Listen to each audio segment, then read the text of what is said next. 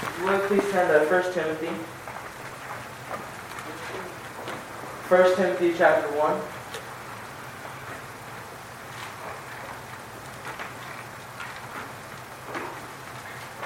Before I tell you the verses I'm going to be reading from, I'm going to say my intro first.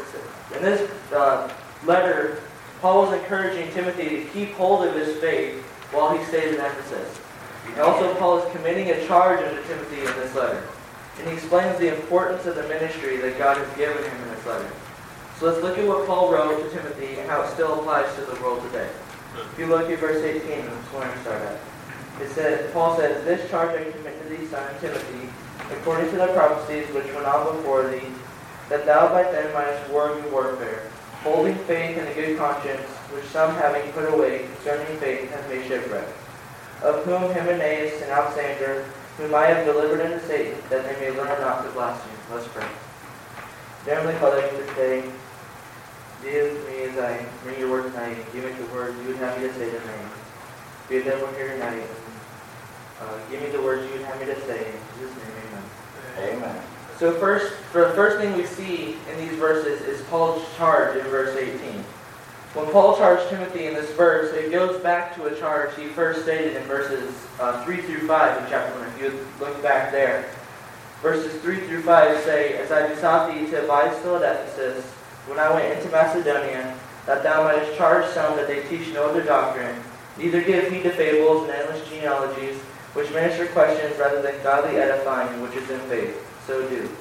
Now the end of the commandment is charity out of a pure heart and of a good conscience and of faith unfeigned." Now you may be wondering what this charge is. He is charging Timothy to stay at Ephesus and to show the people what God leads him to show. He also says in verse 3 that thou mightest charge them that they teach no other doctrine. You may be wondering how those verses 3 through 5 correspond to verse 18. He's explaining part of his charge to Timothy in those verses.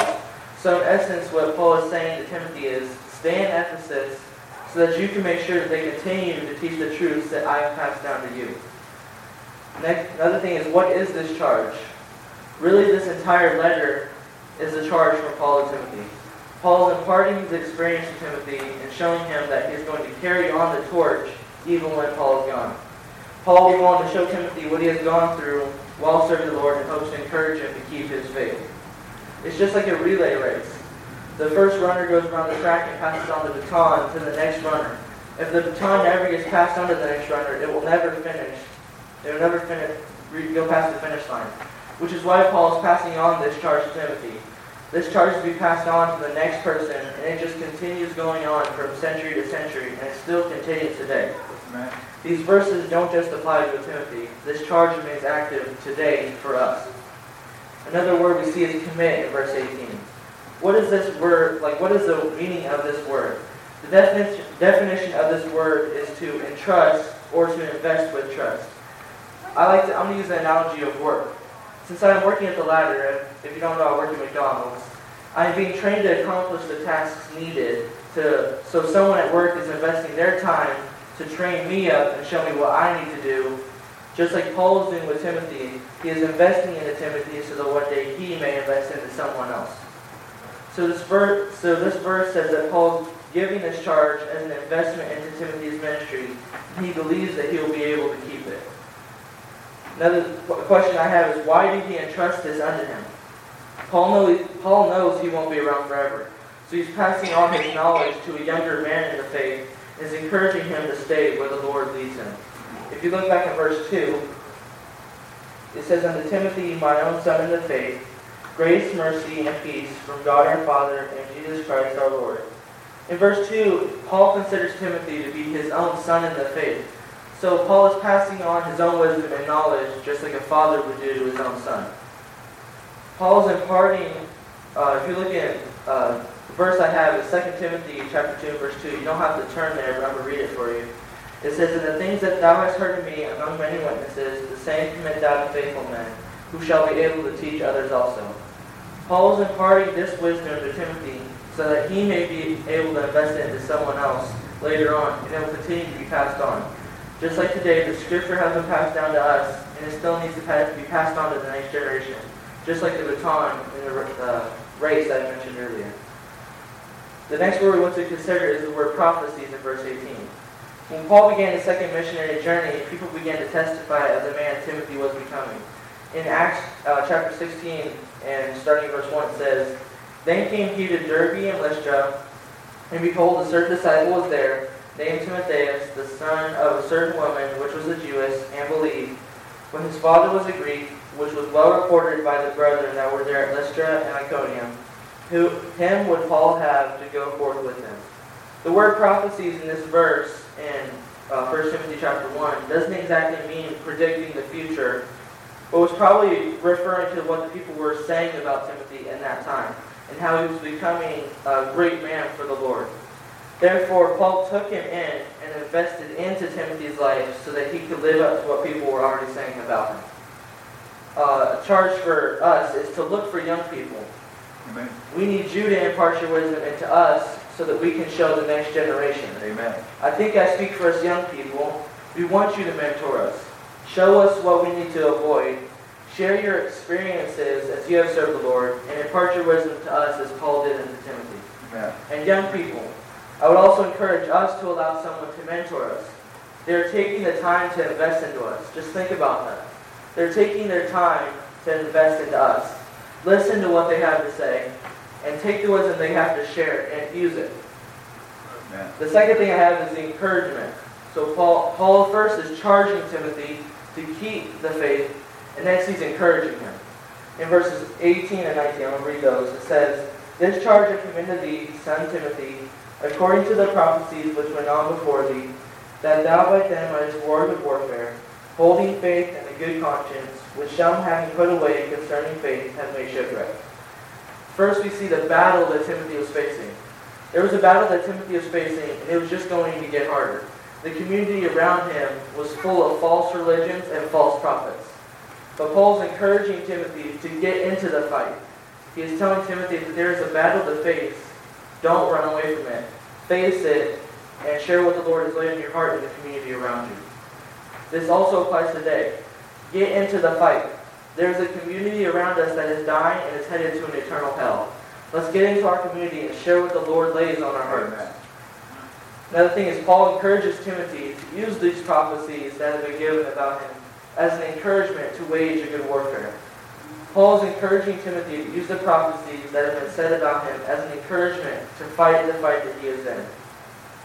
Basically what Paul is telling Timothy is, people have seen what you have done and what you can do. Show them what the Lord can do through you. People were saying really good things about Timothy, and Paul is telling him, show them the power of the Lord and how he can work in your life. Amen. Paul is also telling him that the way he would fight the battle is to hold the faith and a good conscience. Timothy was already in a battle, and the way he would fight this battle is to hold the faith. The word hold here means to not let go, to hold, like hold strong. Paul is telling Timothy that one way he can wage a good warfare is to never let go of his faith. He's telling Timothy to hold on to his faith no matter what he may go through. No matter what you may go through, keep hold of your faith. Don't allow the world to distract you from the Lord. And lastly, we see Paul's warning in verses 19 through 20.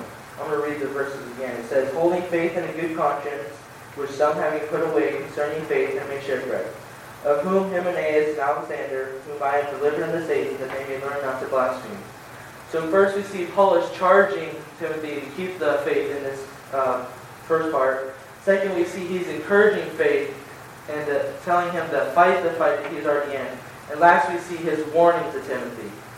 He's first telling him to avoid the shipwreck. At the end of this verse 8:19, Paul is encouraging Timothy to avoid the shipwreck in his ministry or his faith. The phrase put away is to reject, push away, or to throw away from oneself. So Paul is telling Timothy, don't throw away your faith. The word shipwreck here can also be translated basically into a disaster. So like back then was a shipwreck was a disaster. Nowadays it would be considered like a car wreck. So back in those times they traveled by means of animals or boats. And whenever a shipwreck happened, it was a disaster. Just like when we get to a car today, it basically turns into a disaster. Paul's warning Timothy of what happens when you throw away your faith. It turns into a disaster. Paul's encouraging Timothy to keep hold of or never let go of your faith or a disaster will happen to your life and even your ministry. We see Paul's example to Timothy in verse 20. This verse is Paul's example to Timothy of what happens when you allow your faith or ministry to become a disaster. If you look in verse 20, I'm going to read it again. It says, "Of whom Hymenaeus and Alexander, whom I have delivered unto Satan, that they may learn not to blaspheme." These two men, Hymenaeus and Alexander, were blaspheming against Paul and the Lord, and Paul says that they were delivered unto Satan. The word blaspheme can also mean to hurt the reputation or smite with reports or words. So these men were hurting the reputation of Paul by saying bad things about him and saying false things about what he was doing. It could be that Paul was leading the church to discipline these men. If you turn to 1 Corinthians chapter 5. 1 Corinthians chapter 5.